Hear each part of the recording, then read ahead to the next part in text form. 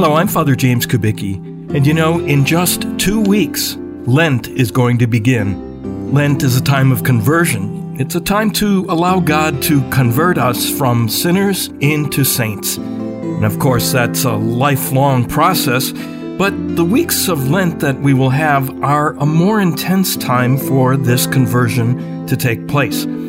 As we prepare for Lent, I'd like to suggest one practice that can help that conversion process: spiritual reading. And I talk about it now, 2 weeks ahead of Lent, so that it will give you some time to consider what books you might use for your spiritual reading this Lent.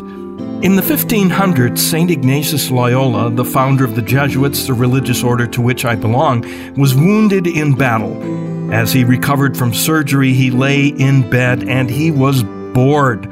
He asked for some books about knights doing brave deeds and winning the hands of the fair maidens, but they didn't have any such worldly books in his family's castle. All they had were 2 books, the life of Christ and the lives of the saints. And as he read them, he was inspired to leave behind his worldly ways to serve the King of Kings.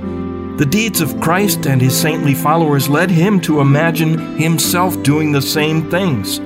And thus, his conversion from a worldly, pleasure-seeking young man to someone who wanted to give his life for Christ began. If it worked for Saint Ignatius, it can work for you. Why not pick up a good book this Lent about the saints and read a little each day? Then spend a few minutes digesting what you've read, imagining yourself doing the same. Trust me, you will make this a Lent to remember.